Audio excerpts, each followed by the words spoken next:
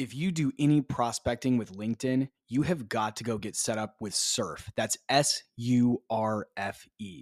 It's a tool you can use to add new contacts to your CRM system directly from LinkedIn in seconds. I'm using it every single day. I add contacts, follow my deals, keep track of notes, and it ends up saving me a bunch of time on prospecting and outreach, which means I can spend more time moving my deals along. The data is always 100% accurate since I don't have to copy and paste all the fields over from each and every contact that I want to put in my CRM. Instead, Surf does that all automatically with just one click in about 60 seconds. The team over at Surf has put together a very special offer for fans of sales players. There's a link down in the show notes, and you can use the promo code JWSurf5. Don't forget the E at the end of Surf. That's JWSurf5 for 5% off your first year. Don't spend another minute doing things manually. Go get set up with Surf. My guest today is Phil Alves. Phil is the CEO of DevSquad and the founder of DevStats. He's also the host of the SaaS Origin Stories podcast. And today we get into how he moved from Brazil after selling his first company to Salt Lake City, Utah to start a mix of service and SaaS products. And we get into how he launches those, his process for selling and going to market with those products, and the differences between the services type business and a SaaS business. So without further ado, welcome, Phil.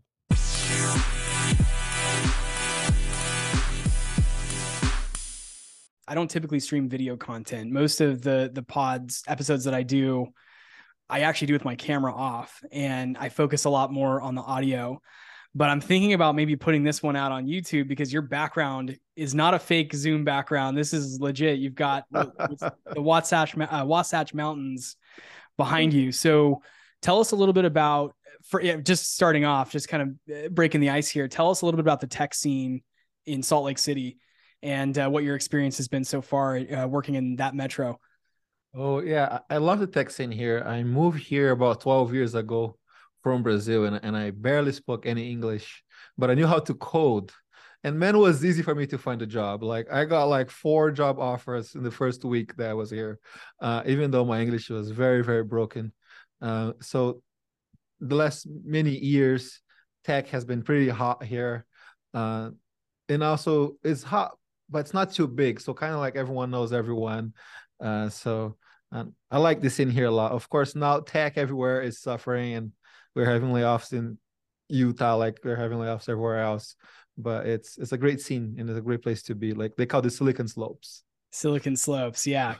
I don't know if you're a skier or not, but it is probably the world's best skiing. And I've been to Colorado. I'm going to get some hate for this, by the way, but I've skied California, Colorado, Montana, and a bunch of other places. But Utah is the one I always keep going back to because it is the perfect slope. So the Silicon Slopes name definitely fits. Yeah, it's pretty soft. I'm not a very great skier, but I fall a lot. So I'm like, yeah, this is a great place to be.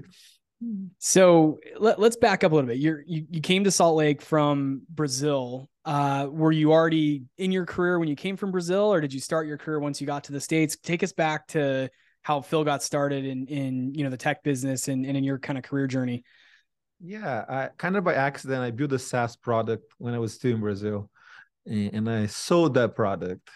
So I was still pretty young. I was 22 when I sold that product, and wasn't a lot of money, but it was money that I didn't have to work for a few years.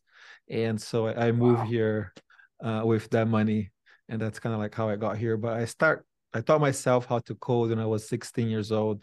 So by 22, I already had 6 years of experience as a software developer. Wow. So the product you sold, was it to another Brazilian company, or did you sell it to a foreign company? Was another Brazilian company. It was like a direct sales software that paid commission. Like, so we would calculate commission for the salespeople who got what, and it became like the number one in our market in Brazil and Portugal, because it was like I'll build in Portuguese. Wow. And so that's kind of like the product I sold. That's amazing. Did they approach you to buy your app, or did you ping them and say, you should check out what I built? I was kind of like ready for sale, and so I was talking to people, and it was kind of someone in my network was this older richer business person in the city where I live that end up buying the business. Nice. Okay. And now, what city in Brazil are you from originally? It's a city in the south called Londrina.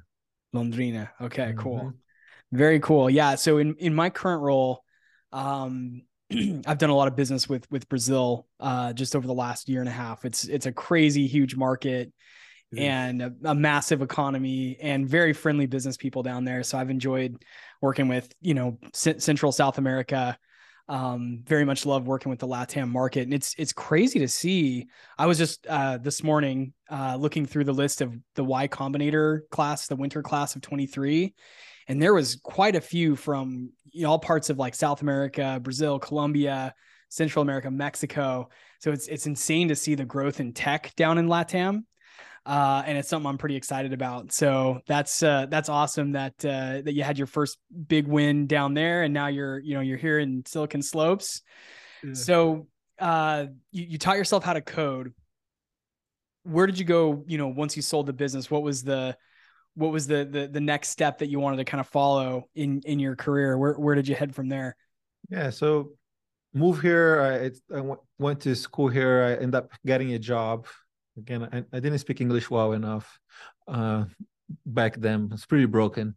But as I start to speak better, and I kept getting job offers after job offers, and I knew about all the talent in Latin that are able to provide amazing software and build great products. And in the job that I had, actually, I was a CTO at this company, and I have a team. And the culture difference between United States, my own culture, and the culture from that team was so huge that was super hard for me to manage the team. And I was like, the culture difference is not that huge if we Yeah. go near shore, if we go to Brazil, uh, and we would be able to accomplish a lot more. So that's when like I had the idea to quit my job and start a consulting firm, uh, helping people build development teams to build products, and then I started building a bunch of SaaS products for a bunch of founders. So were sort of like a free agent where you were stepping in as the code expert and helping, some business visionaries, some founders create their first SaaS product. Is that right?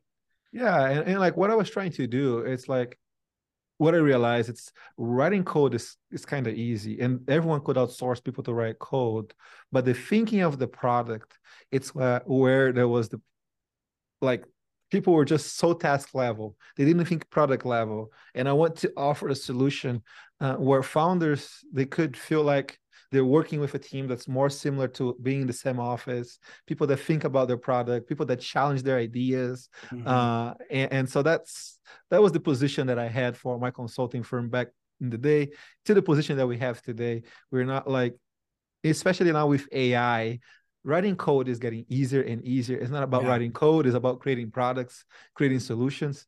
And that was the idea of the consulting firm.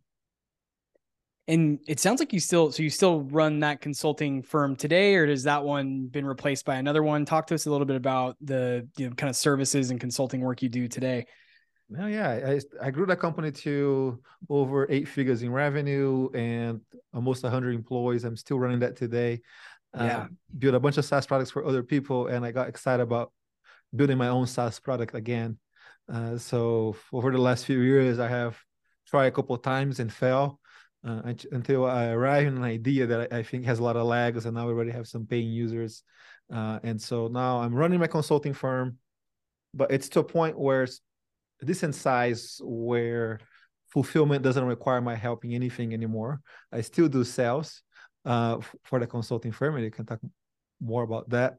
Yeah. But I spend a lot of my time now building my own SaaS product, uh, which it's basically a tool that connects to where developers are doing their work and help development teams be better and become high performing and understand their metrics, what they can do better and what they're doing well. So that's the SaaS that you're working on. Yes. And do you have any customers on that platform just yet, or is it still under development? No, I do. I do. I have 50 companies outside of my own company using. So there's 51 companies using the product right now. Uh, a fewer number of those are paying, because originally I just want to get beta testers in to get us feedback. But it's basically solving the problem that my consulting firm solves, but with software. Which, like, Yeah. what we do is we give people a high performing development team, a team that can actually get shit done. Yeah. And so my software is to help development teams get shit done. So you can hire my firm and you're gonna get the shit done for you, or you can buy Yeah. my software and you're gonna guide you how to get shit done. Get shit done. so, Nice. so, Yeah. so it's how we do it. So this is something I've experienced before. And my listeners know that I've done a couple of turns in as the first account executive hire in a bunch of early startups. Namely, there was one back in Austin. I'm not going to mention it on the air here. It got acquired, but what I've found is very true. And we were talking about this off air before we started the show, was founders can be the best sellers because you've built the product. Likely the pain and the story or the vision, the value of the product resonates a lot with you as the founder. Otherwise, you wouldn't have taken time to build that. So talk to us a little bit about, what it's like being a founder seller, because you're selling all your clients right now, both for your services side and for the SaaS. And then maybe talk to us also about the plans for transitioning those responsibilities over to a sales leader or a sales team and what that looks like in your business. Yeah, I feel like as a founder, the energy that you have when you get into a sales calls is different. Yeah, I So agree like with that. I am more about consulting and trying to help and listening, and less about the selling. And so when people are talking to me, they feel like they're talking to an expert. And it doesn't matter if I get a VP of engineering, like VPs, developers in itself, they're very hard to sell to. Like they are the Yeah. people that respond to last cold email. They're like super hard to sell. But when they're talking to me, they're talking with someone that it's kind of like one of them, so that we can go deep and we can talk about strategy of how we're going to build something, or how we're not going to build, why X or why. And those stuff are not super important. And there's a lot bigger companies that can sell without those deep conversations. But those are the level of conversation that I can have as a founder that I think a salesperson would have a harder time Yeah. to learn. Yeah, I agree with that. So and again, I'm also able to change things on the spot and learn, like, okay, this is what's going to work to make this deal work, and then I can just make those changes right there. Like I can promise a feature or whatever it is that it needs to do. But also, I feel like many times I'm not looking for the sale, especially in my consulting firm. Yeah. When I jump on a call in my consulting firm, it's a two-way street, and I'm more qualifying that person than I'm trying to sell for that person. Uh, Right. because in the consulting firm, I'm growing very slowly.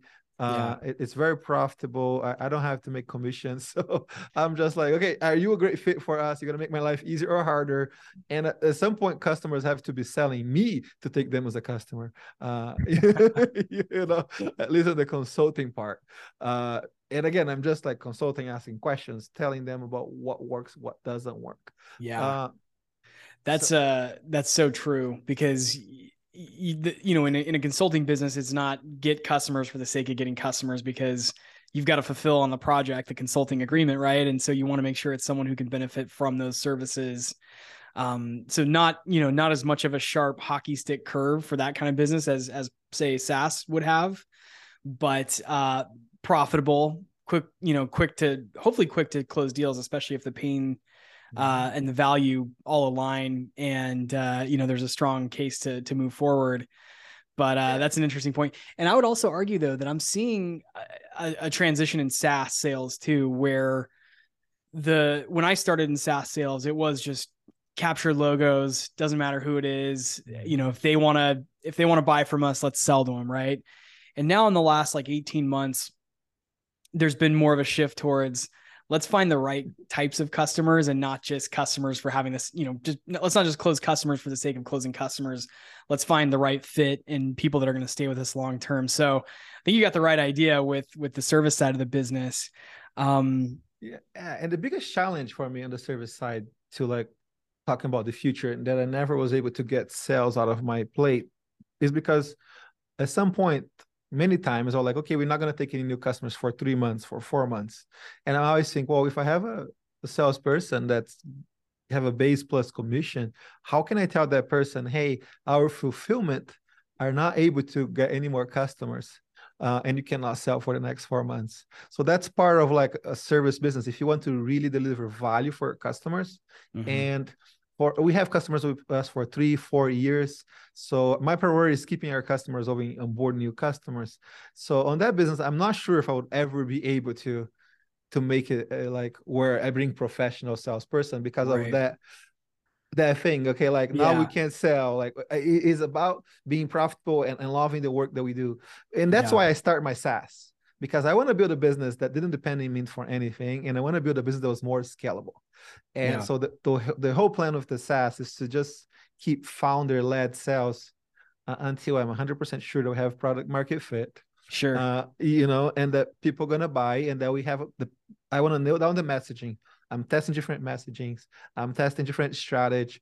Once I have something that work, then I can get people to sell. And SaaS is scalable. I'm not gonna get to a point, hey, can I onboard more customers because no, just buy more servers. And like, Right. Right. Yeah. you know, So let me ask this. So with the SaaS business, are you thinking is it more of a, enterprise focused SaaS where you're going to be selling to large companies, larger deals that take a little more time, or are you trying to build something that's more focused on product led growth where someone might land on your website and sign up for a tool and start paying a monthly fee? Or is it somewhere in the middle, kind of the commercial model where you're probably closing $30,000 to $50,000 annual contracts, and there's some sales involvement, but not as much as say an enterprise or a strategic type deal. What's your plan for kind of moving that forward? yeah. So I'm starting sales led for the time being.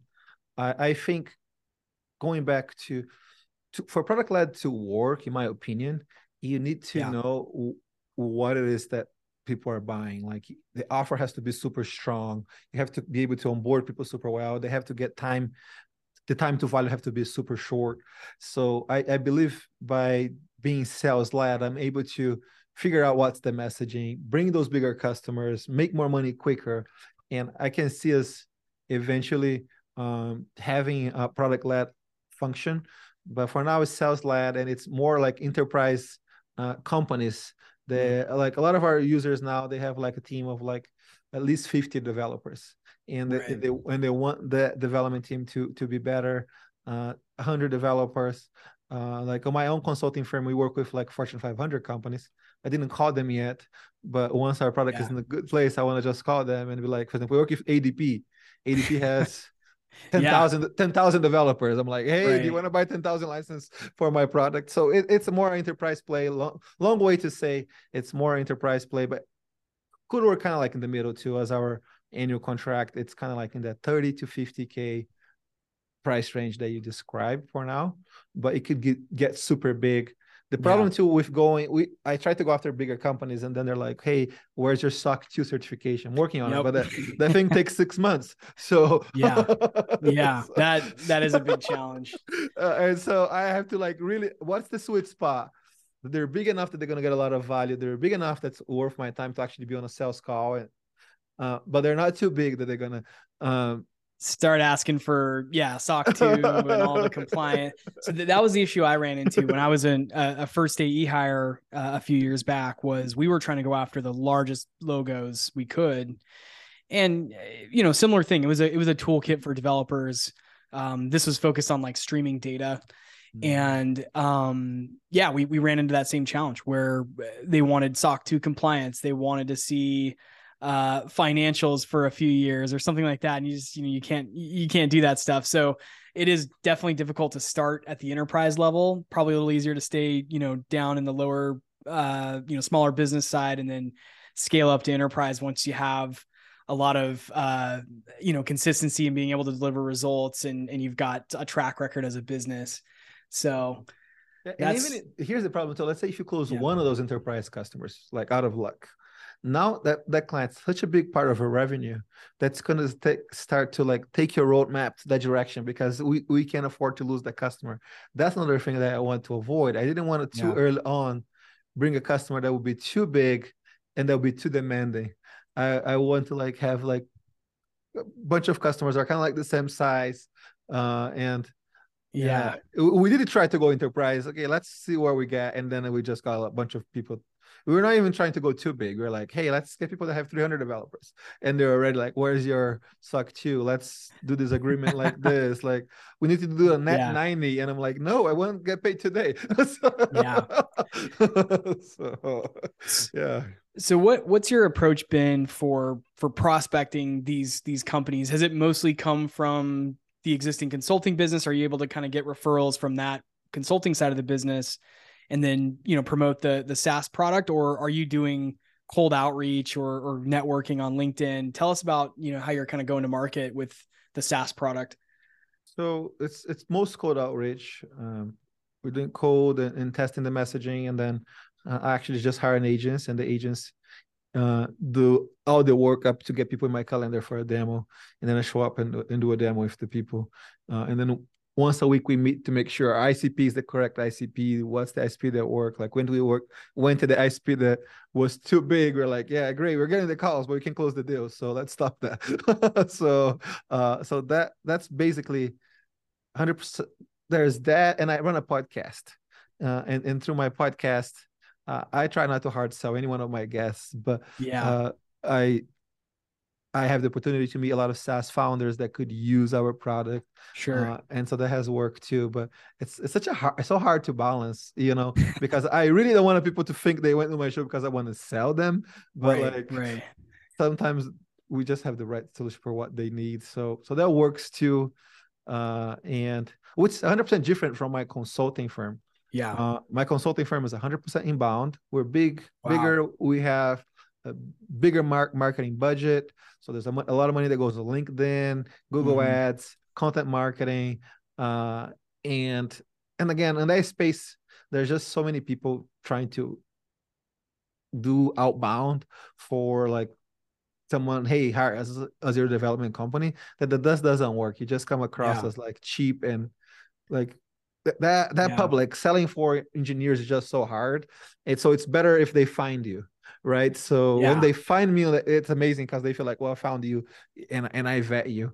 But when I'm starting a new SaaS product, I just don't want to be losing that much money, and I'm really Yeah. just trying to be like, okay, what's the messaging that that's gonna work? And at the beginning it was easy because I was like, hey, come use the software for free and tell me what Yeah. you think.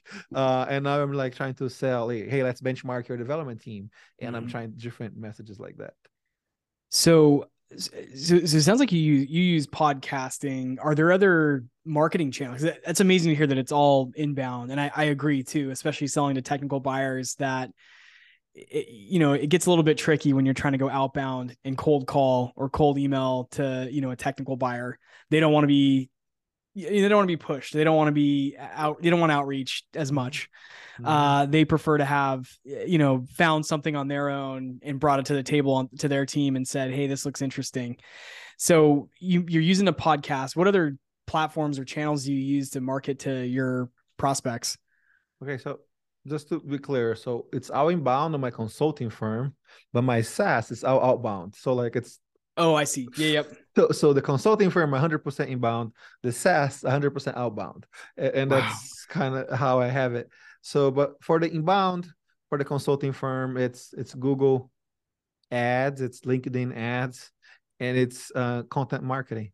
Uh, that's the three pillars that we do, and then we do it a lot, and we have been Yeah. doing for a lot of years. And when I started, I feel like any business starting should start with outbound. When I Yeah. started the consulting firm, I did outbound, and then as soon as we had enough money, I just moved that money into building the engines that would bring the leads with like less of work. Because every time I will get on a call, even if I got on a call from an outbound lead, the other person's kind of like already defensive because like, what am I doing here? Like, and they're like trying to make sure very quickly if you're a fit or not. Yeah. Now when they come to you, it's just a whole different dynamic uh, of how you can deal with them. But yeah, that's how I have done.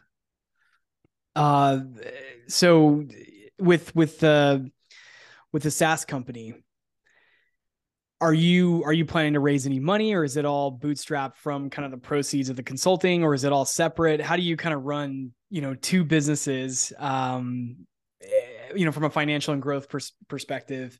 How has that been, and what's the strategy there?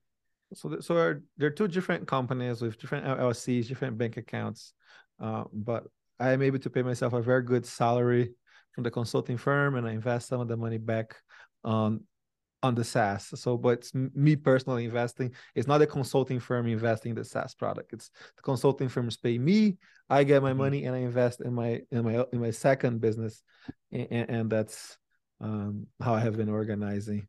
I don't plan on raise money. I think not not raising money, it is an unfair advantage that I will have, Yeah. uh, because Yeah. again, there's less pressure. I can really focus on my own customers. I know there's a lot of advantages to raise money. On my own show, I interview a lot of founders that have raised a bunch of money and have been super successful. Others that don't, but or in my own consulting firm, we work with Series A, Series B, Series C firms, and or we work with people helping them get to Series A. But again, I just think it's an unfair advantage to be able to stay 100% focused on our customer, because you stop serving your customers when you have VCs that have to get Mhm. their 20x return, 100x returns in 5 years. So Yeah.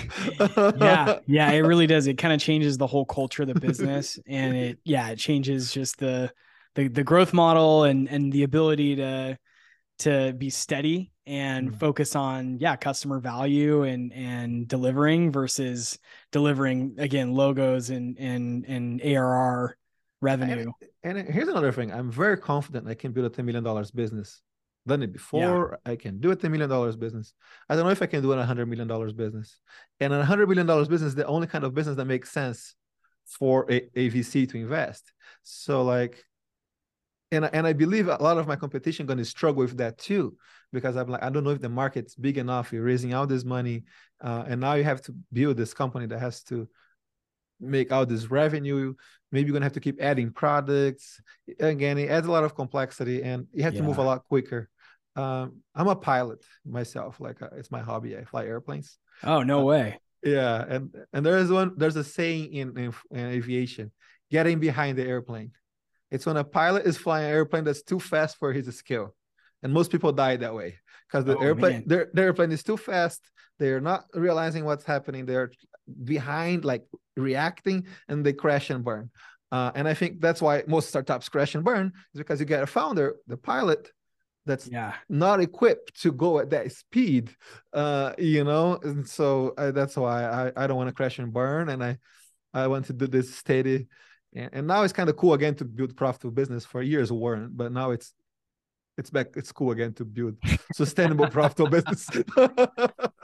So I like the pilot analogy, and that's crazy that you've got the guts to get up in an airplane by yourself and control that thing. I don't think I could do it personally, but what are some things that founders can do to be a better pilot, to better be sure that they're focused on learning their aircraft, learning their business? What are some steps that you've kind of taken to close that like knowledge gap that you might have, especially as it relates to go to market and growth? I think it's my number one way of learning is reading.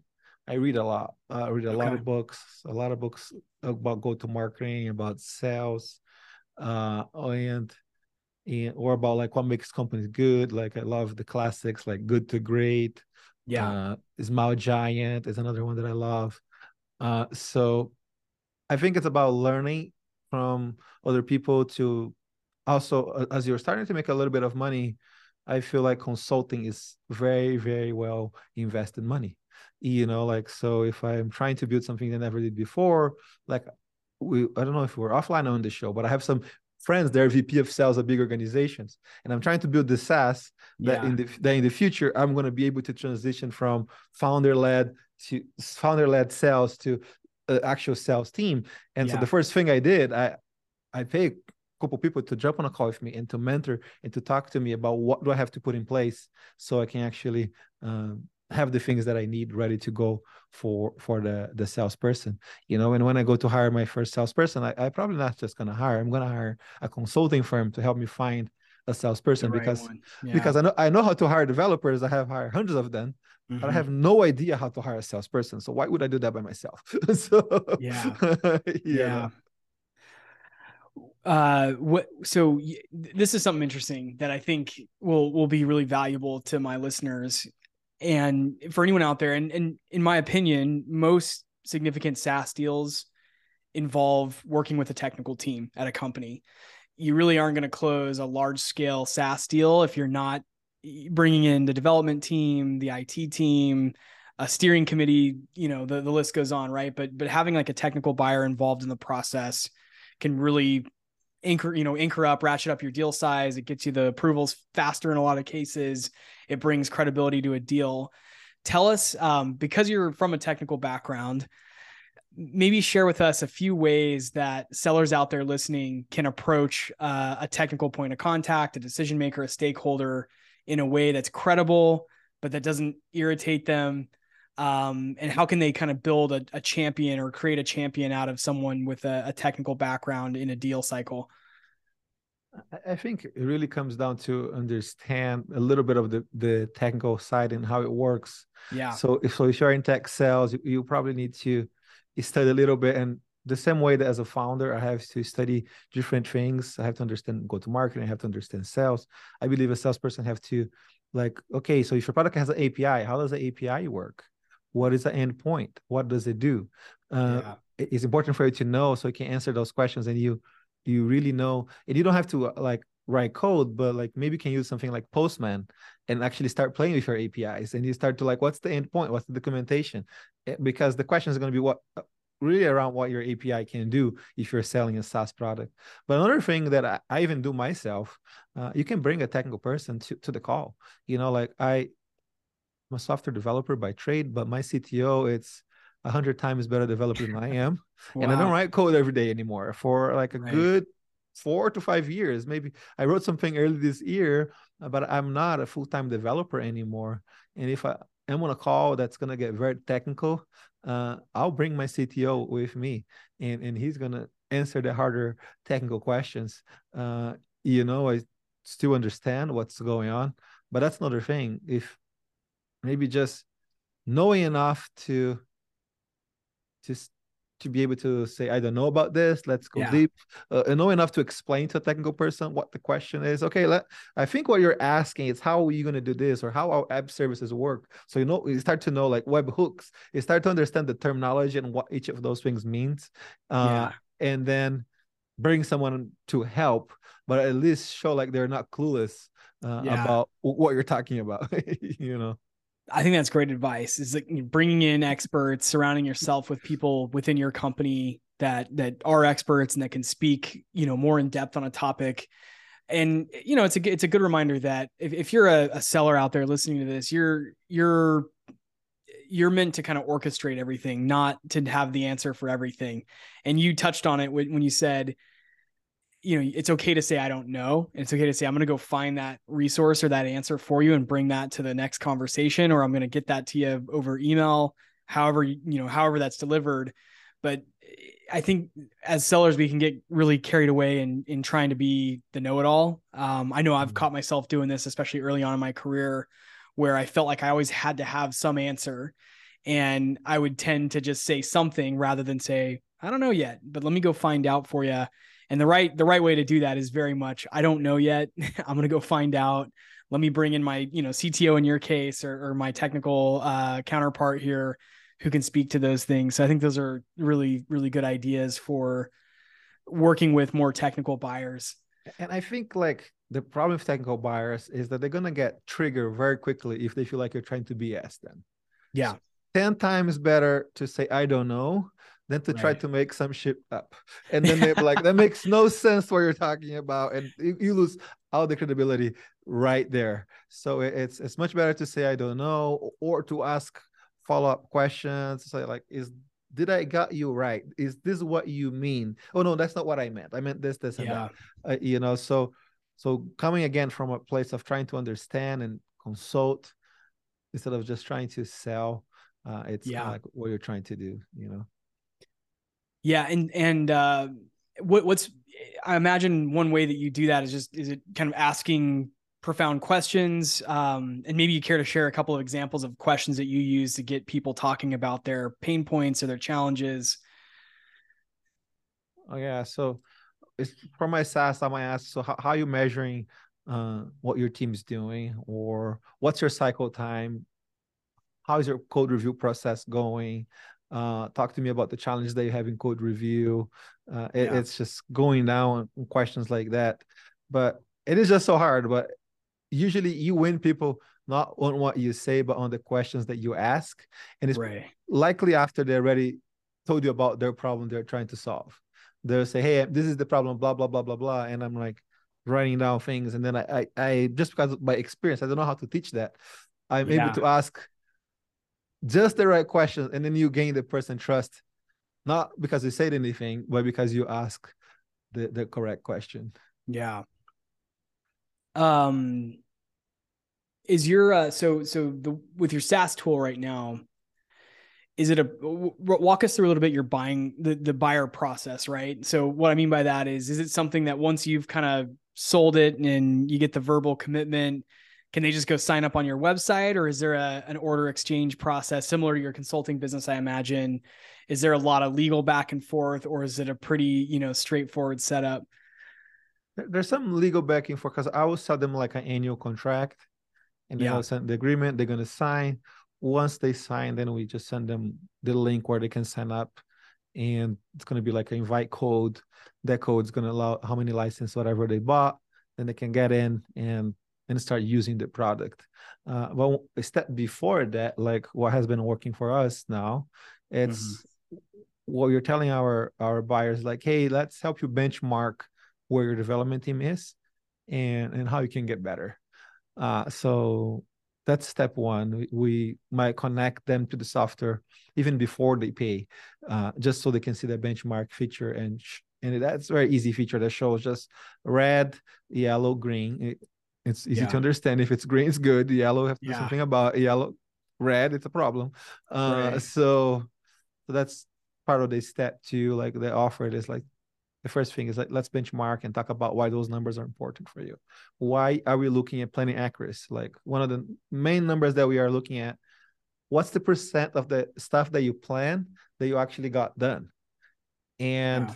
people are so surprised. We connect and they're like, oh, we're only doing 50% of the thing we're hoping to accomplish every single sprint.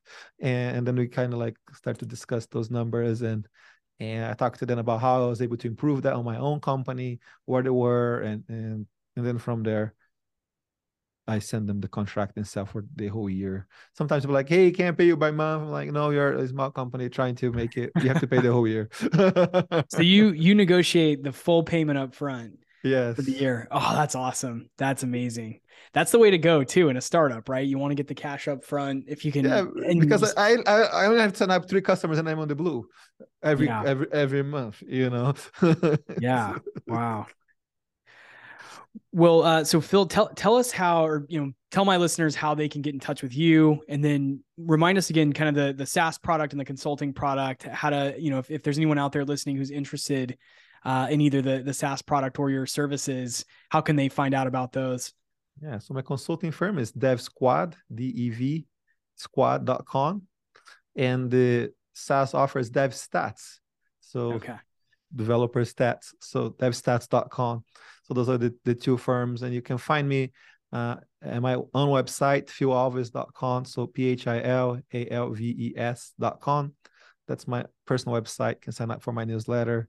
I'm also on Twitter. I'm on LinkedIn. Yeah. So I'm kind of like everywhere.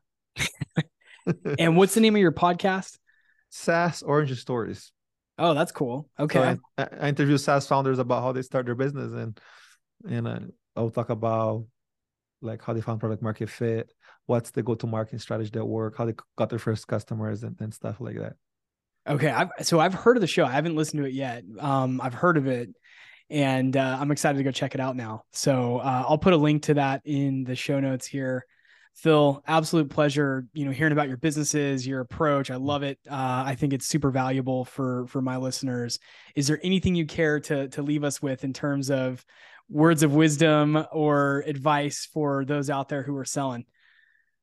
Uh, I I think anything in life or in business, it's about increasing your odds of success, right? So you're never going to be able to guarantee success. So like, what can I do to increase my odds? If you're talking about the technical buyer, can I learn more about the technical stuff? Can I bring someone with me? So that's how I approach everything that I'm going to do. And again, that's why I'm trying to build a company that's not too huge, because I feel like my odds of success here is higher than if I try to build a unicorn. I don't care to build a unicorn. I just want to build a very successful SaaS business that pays good money for me and for the people that work at the business. So, So awesome. Well, thanks again for coming on, Phil. Pleasure. hey, thank you for having me. That was great.